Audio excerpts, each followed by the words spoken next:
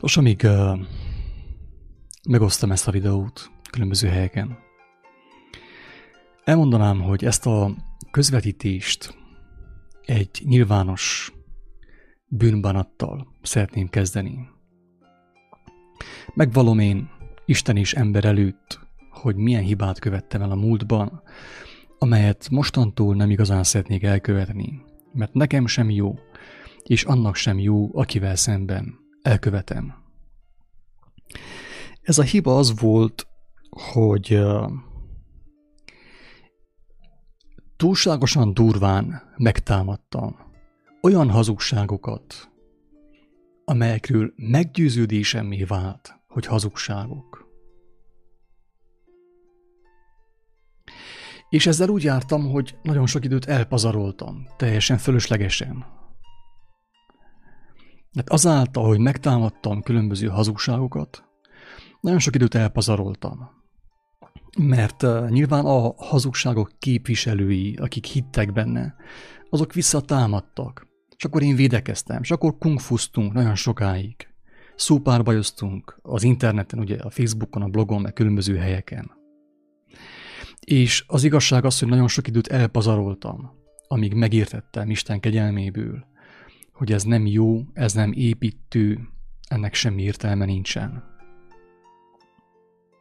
És nem az az én dolgom, hogy megtámadjak bizonyos hazugságokat, hanem az, hogy megmutassam azt az igazságot, amelyet az örökkévaló kegyelméből megkaptam, és ami számomra örömöt és boldogságot okozott, meg lelki tisztulást idézett elő bennem. Egy egyszerű példát szeretnék elmondani, és fel is hívnám a figyelmet, a kedves embertársaim figyelmét erre a jelenségre, hogy jártam én ezen tévedésem következtében, hogy megtámadtam én bizonyos hazugságokat. Nem azt mondom, hogy a hazugság az nem hazugság, továbbra is kijelentem azt, hogy vannak olyan hazugságok, amelyek nagyon népszerűek, és amelyekben hisznek az emberek, és amelyekben, hogyha megmaradnak az emberek, sajnos nem fogják meglátni, nem fognak szabadulást látni, nem fognak tudni elszakadni ettől a fizikai dimenziótól, ettől a hazug materiális világtól. Amikor nyilvánosan megtámadtam bizonyos hazugságokat, és keményebben, agresszíven megtámadtam bizonyos hazugságokat, akkor nyilván az történt, hogy visszatámadtak. És ezáltal, mint mondtam, nagyon sok időm elment, nagyon sok energiám elveszett fölöslegesen. És én is olyan támadásokat kaptam, hogy az igazság az, hogy köpni nem tudtam. Tehát olyan dolgokat mondtak róla, és még most is mondanak bizonyos személyek, amelyek tényleg egyszerűen túl kemény, tehát még filmen sem láttam olyat, nem, hogy élőben, hogy valaki az én személyemre mondjon olyan dolgokat, amiket rám hordtak. De meg kellett értsem, hogy még ez sem a legkeményebb támadás, hanem a legkeményebb támadás nem az, amikor valakit, mit tudom én, aláznak, vagy gonyolódnak velem, vagy mindennek lehordanak. Nem ez a legkeményebb támadás, mert ez megtörtént Krisztussal is, megtörténik mindenkivel, aki elindul az igazság útján. Ez teljesen természetes egyébként. Ezt maga a megváltó is elmondta, hogy ez fog történni. Hogy nem csupán megtámadanak, hanem elképzelhető az, hogy meg is fognak ölni az igazság miatt, az ő kijelentései miatt. Viszont el kell mondjam, hogy a legeslegdurvább támadás, amit kaptam én mostanig, és ezt azért osztom meg, hogy ha valaki tanul belőlem, és nem esik abba a hibába, amiben én, és ezáltal megsporol bizonyos energiákat, meg időt. Az volt a legkeményebb támadás, hogy nagyon sokszor megkerestek olyan személyek, akikről én egy darabig azt hittem, hogy érdekli őket az igazság. És teljesen naívan próbáltam, amiben tudtam segíteni nekik. És ez a konverzáció általában ilyen virtuális, digitális formában folyt, interneten, e-mailekben, meg a Facebookon. És én nagy naívan azt hittem, hogy tényleg jó dolog, amit csinálok. És meg kellett értenem, hogy bizonyos személyek csak azért jönnek be az én életembe, hogy engemet hátráltassanak, hogy az időmet és az energiámat elrabolják. Ez óriási veszteség. Elmondom, hogy miért. Azért, mert azt az energiát és azt az időt, amelyet olyan személyekre fordítottam mostanig, akik csak kíváncsiskodtak, akik csak provokáltak engem, azt az időt és energiát azon személyektől loptam el, raboltam el, akik tényleg kíváncsiak a lelket szabaddá tevő igazságra. Érthető, amit mondok? Tehát valahányszor én belementem meddő vitákba, provokációkba, olyan értékes energiát és időt pazaroltam, vesztegettem, amelyet olyan személyekre fordíthattam volna, akik már alig várják, hogy valaki megérintse őket, valaki megszólítsa őket, valaki elmondja nekik az örömhírt, hogy valaki Isten kegyelmével és az ő szeretetével hozzuk szóljon. Na ez volt a legkeményebb támadás, amit valaha kaptam én. És többet kaptam ilyent, nagyon sok ilyen játszamába is belementem sajnos. És elmondom a módszert is, amit Isten kegyelméből kaptam, amely révén meg tudtam szabadulni a provokációtól, meg a fölösleges idő és energiaveszteségtől. És utána majd bele fogok kezdeni a téma kifejtésébe, hogy honnét született a reinkarnáció. A módszer az volt, drága igazságkereső utitárs, hogy amikor valaki megkeresett engemet a blogon keresztül, a Facebookon, a YouTube-on keresztül, elég sokan megkerestek ez az igazság, főképp amiután erre az útra léptem. És nagyon sok időt elvesztegettem különböző személyekkel. Amikor megkerestek utóbb az ilyen személyek, én felajánlottam számokra, hogyha igazán érdekli őket a téma, amiről én beszélek, vagy amiről szó van, vagy hogy miért mondok, mit teszek bizonyos kijelentéseket, én nagyon szívesen szóba állok vele szemtől szembe, személyesen, a kis városkámban, ahol élek, ahol lakom. Vagy pedig megkeresem őt, vagy pedig, hogyha gondolja, akkor csörgessen, megadtam a telefonszámomat, csörgessen meg, és beszélünk. És hogyha nincsen neki egysége, ugye nincsenek neki külföldi percei, mert Amerikából keresett, vagy mit tudom, Magyarországról, akkor azt is felkínáltam, hogy én visszahívom, küldjön egy SMS-t, és én visszahívom.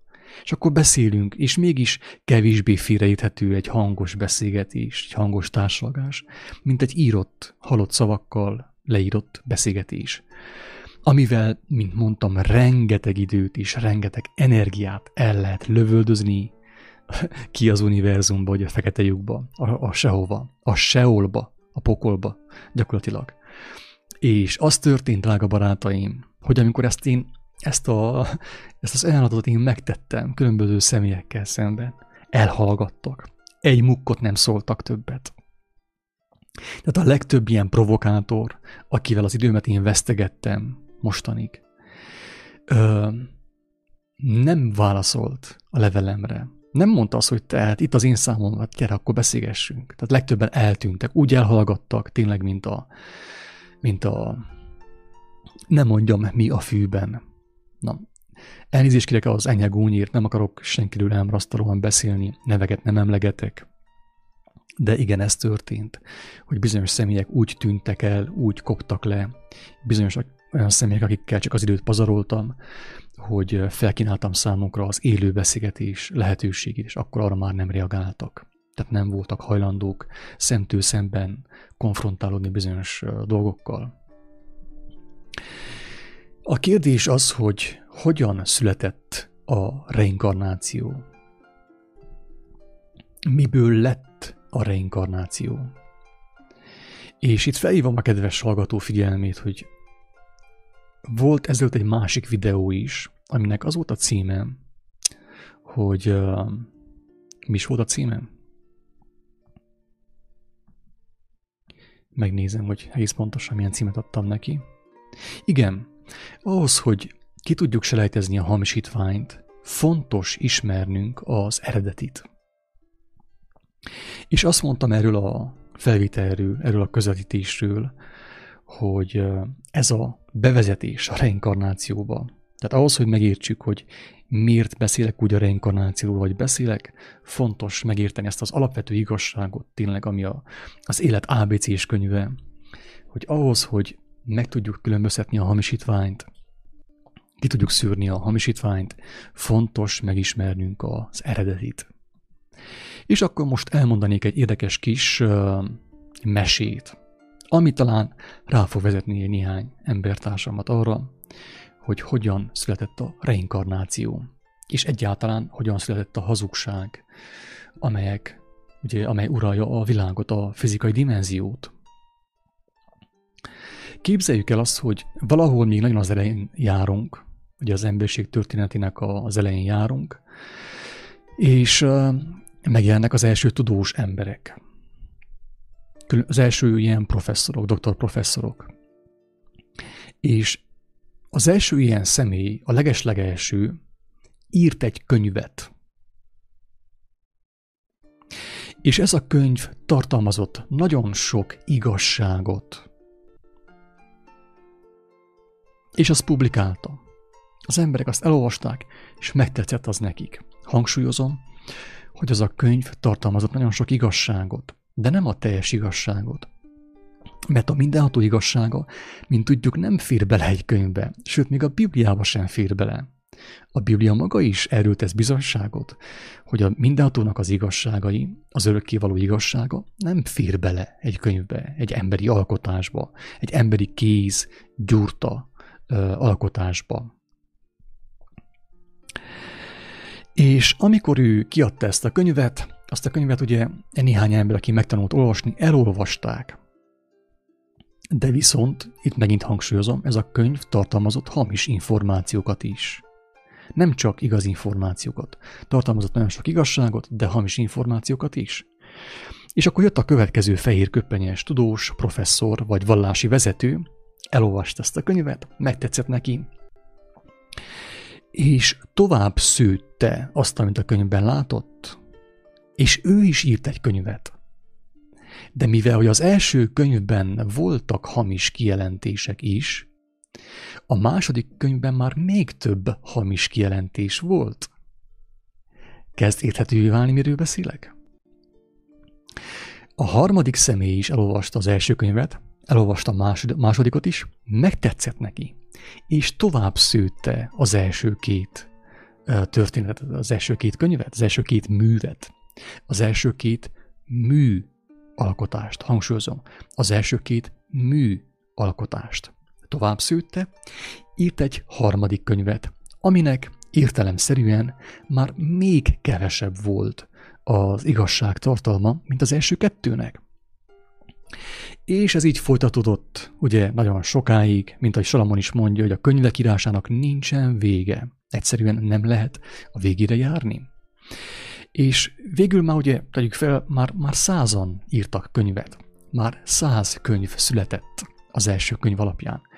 És értelemszerűen, ugye hangsúlyozom, logikusan, tehát középcsoportos logikáról beszélünk, a 100. könyv még kevesebb igaz információt tartalmazott, mint az előző könyvek. Na de most mi történt? Mi történt velünk? Ugye akik ezeket a könyveket elolvastuk, elmentünk iskolákba, egyetemekre, vallásórákra, különböző vallásoknak a tagjai lettünk, mozgalmak tagjai lettünk, és elolvastuk az első 10 könyvet, vagy az első 100 könyvet. És azt az első 10 könyvnek az információit mi szabadon variálhattuk, kombinálhattuk az elménkben. Az első 10 könyv, az első 100 könyvből kapott információkat, amiket tanultunk az iskolában, meg különböző helyeken, mi tovább szőttük, tovább kombináltuk, variáltuk az elménkben. És gyakorlatilag az történt, hogy az egész életünket arra építettük fel, amit az elolvasott 10 könyvből mi összevariáltunk és összekombináltunk különböző technikák segítségével. Nem tudom, hogy mennyire kezd derengni egyes személyeknek, egyes hallgatóknak, hogy miről szeretnék itten beszélni. Tehát, hogyha az első könyv, tegyük fel, tartalmazott nagyon sok igazságot, kevés hazugsággal, és elmondtuk a 10. könyvről azt, hogy a 10. könyvben már nagyon kevés igazság volt, de sokkal több hazugság volt. És jöttem én, aki elmentem iskolába, földrajzórára, meg különböző tanfolyamokra, New Age tanfolyamokra, reinkarnációs tanfolyamokra. Ezt a 10 könyvet én kombináltam, én tovább kombináltam, és nekem is születtek új megértéseim. Idézőjelben mondom azt, hogy megértések. Új revelációk. És én is kiadtam egy új könyvet. És látszólag én új dolgokat írtam abban a könyvben, drága barátaim. Hangsúlyozom, látszólag az én könyvemben én új dolgokat írtam. Én kombináltam az első 10 könyvből megszerzett információkat, amiben volt igazság is, van igazság is. Az elsőben több, mint a 10-ben. És létrehoztam egy új könyvet, egy 11. könyvet, egy 11. dogmát, egy 11. tanfolyamot, egy 11. vallást, filozófiát. De az én filozófiámban, az én dogmámban már még kevesebb igazság volt, mint az első, mint a 10. könyvben, ugye, értelemszerűen, mert az igazság folyton csökkent.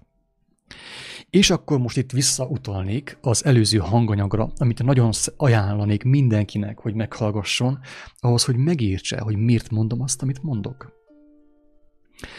Az történt, hogy tehát arról van szó, hogy a könyvek írása, mint ahogy Salamon is mondja, nem ér véget. Tehát rengeteg könyvet lehet írni, amiben lesz igazság is, de egyre több lesz a hazugság, a salak, a helytelen, a hamis információ. Mert gyakorlatilag nem teszünk mást, mint a hamis információkat ötvözzük, keverjük, variáljuk és kombináljuk, mint a matematikában pontosan. És létrehozunk újabb hamisságokat. És drága barátaim, ennek nincsen vége. Ennek nincsen vége. Tehát nem érünk a végéig.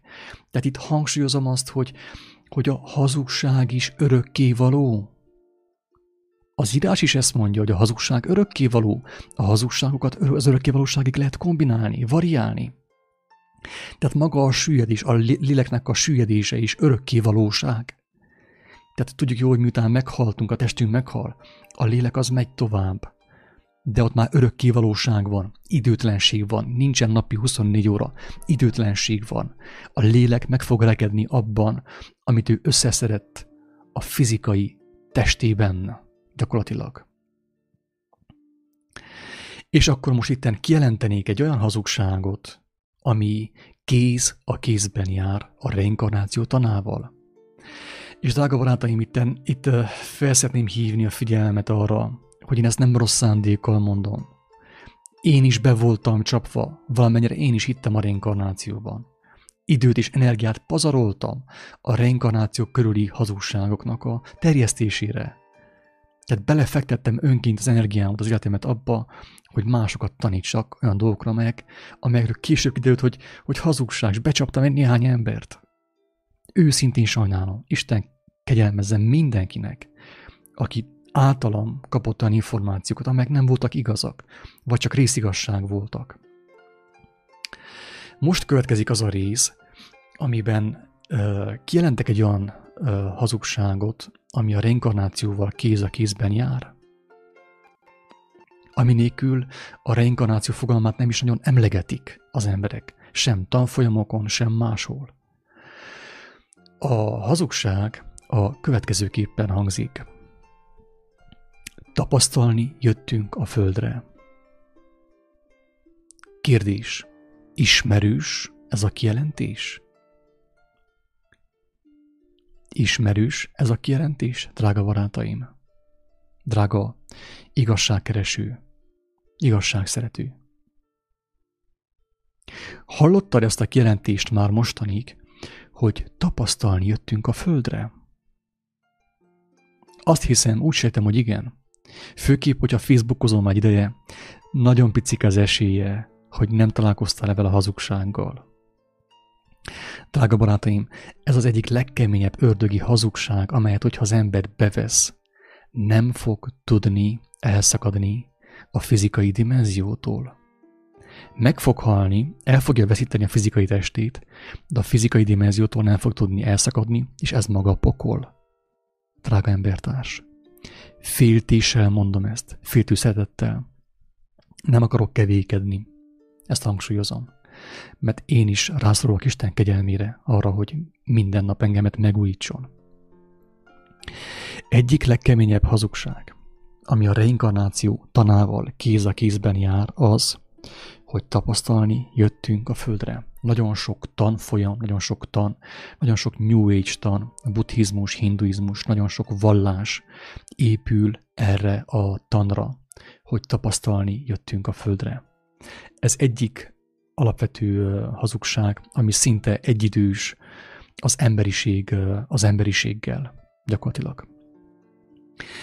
Én úgy gondolom, hogy aki meghallgatta az első közvetítést, és hallotta azt, amit mostanig mondtam, már nagyjából sejti, hogy mire szeretnék kiukadni.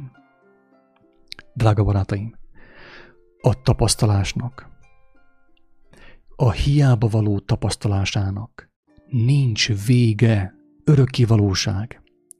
Mert az előbb ugye már bebizonyítottam Isten segedelmével, egyszerű logikával, hogy a hazugságokat a végtelenségig lehet kombinálni és variálni. Érthető, amit mondok? A hamisságot, a részigazságokat, a hazugságot a végtelenségig lehet kombinálni. Na már most, hogyha hazugságot végtelenség lehet kombinálni, vagy pedig tapasztalni jöttünk a Földre, hát akkor egyértelmű, hogy az ördög, úgymond a megtévesztő Szatan, ugye az arámi Szatán, a sátán, a megtévesztő, be kellett hozza a reinkarnáció hazugságát, barátaim, hogy te már több százszor megszülettél, és nem tudom, mi mindent tapasztaltál. És még nem tudom, hányszor meg kell szülessél, hogy még nem tudom, mit megtapasztaljál. Hogy legyél már férfi is, legyél bogár, legyél lovacska, legyél zebra, legyél minden, szúnyog is, így tovább. És ennek nincsen vége. Ez a legszörnyűbb az egészben. Ez az örökké valóságig fog tartani. Miért? Azért, mert ismétlem magamat. Azért, mert a hazugságot a végtelenségig lehet variálni, kombinálni. Tehát a meglévő 11 könyvre lehet még rengeteg, végtelen sok könyvet felépíteni. Sokat lehet képzelegni, drága barátaim. És nagyon sok ember ugye kap ilyen különböző ilyen érzéseket, álmokat, meg különböző ilyen szenzációkat. És azt hiszik, elhitették velük, hogy az előző reinkarnációnak a képei. Teljes szívemből kívánom, hogy az Úristen megszabadítson mindenkit ezektől a képzelgésektől, aki benne van. Én nem vagyok annyira intelligens, annyira okos, nincsen bennem annyi szeretet, hogy valakit meg tudjak szabadítani ettől a hazugságtól, sajnos. Egyszerűen túl gyarló vagyok. De kérem az Úristent, hogy aki ezt hallja, ezt a felvételt, tudja megszabadítani, vagy szabadítsa meg ezektől a képzelgésektől. Én is tapasztaltam ilyent. Én is voltam előző reinkarnációban. De miről van szó, drága barátaim? Arról van szó, hogy az agy, az emberi elme kapott információkat kívülről, az első 10 könyvből, az első 100 könyvből. És azokat az információkat szabadon variálhatja és kombinálhatja. Ebből lesznek a képzelgések, drága barátaim. És ez a végtelenségig tart. Ennek nincsen vége. Tehát egyértelmű, hogy az ördög be kellett hozza a reinkarnáció fogalmát, hogy még 1000-szer meg fog születni. Hova, drága barátaim? A Földet éveken belül, évtizedeken belül teljesen el fogjuk pusztítani. Hova akarsz te reinkarnálódni? Ez a kérdés. Jaj, akkor most hozzunk be egy újabb mesét. A Plejádokra, a Siriusra, az Orionra. Ismerem a történetet, drága barátaim. Hallottam én is. Az élő Isten megszabadított.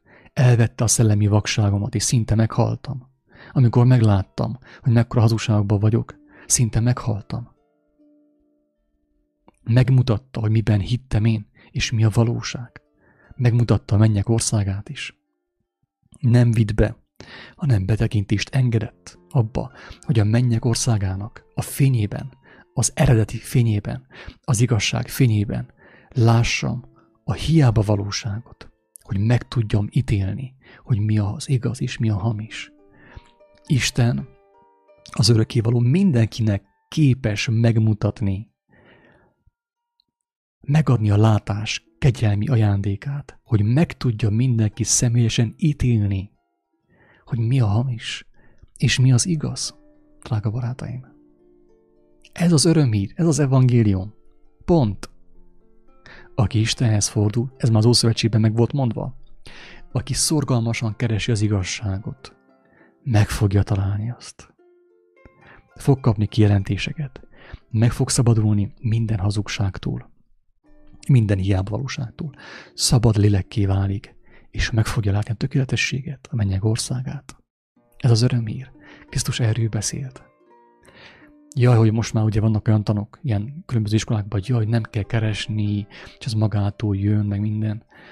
Drága barátaim, ügyeljetek.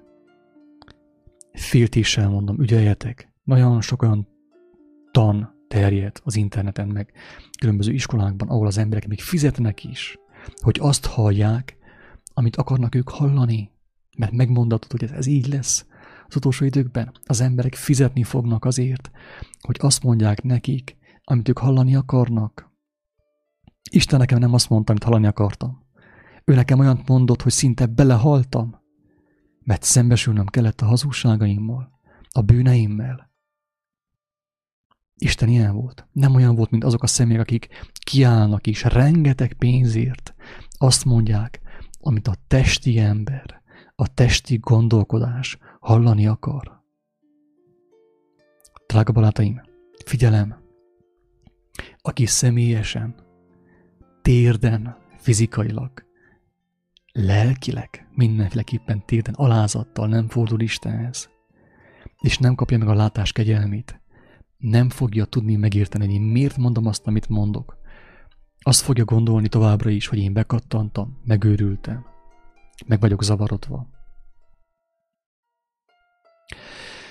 Itt hangsúlyozom, hogy nem akarom támadni a reinkarnációt, már eleget támadtam. Ugye többször megjártam a Böjte Csabával is, hogy akik őt bálványozzák, visszatámadtak nekem, ugye, megtámadtak engem. Hogy miért támadtam meg Böjte Csabát, miért mondtam azt, hogy amit ő csinál, az nem helyes, nem helyes. Nagyon jól néz ki, kívülről maga látszat nagyon jó, de a lényege, annak a lelkülete nem visz jóra. Most már nem mondom azt, hogy, tehát most már senkitől nem várom azt, hogy azt higgye nekem, hogy amit az a mozgalom, amit Böjte Csaba képvisel, hamisság. Nem, senkitől nem várom ezt. És azt sem várom senkitől, hogy elhiggye nekem, hogy nem létezik reinkarnáció. Most már senkitől nem várom. Nem akarom támadni sem a reinkarnációt, sem a Böjte Csabát, sem a pápát, semkit nem akarok támadni. Elegem van, jól laktam már támadásokkal, én is. Ez az igazság. Helyette ezt mondom, jól figyelj. Ha te személyesen Istenhez fordulsz, személyesen fogsz kapni tőle kijelentéseket, látást. Meg fogod kapni a megkülönböztetés ajándékát. Ezt angolul úgy hívják, hogy discernment. Meg fogod kapni a józan megítélés képességét. Tisztán fogod látni, hogy mi a különbség az igazság és annak látszata között. A Krisztus és az annak látszata között, az Antikrisztus között, drága barátom.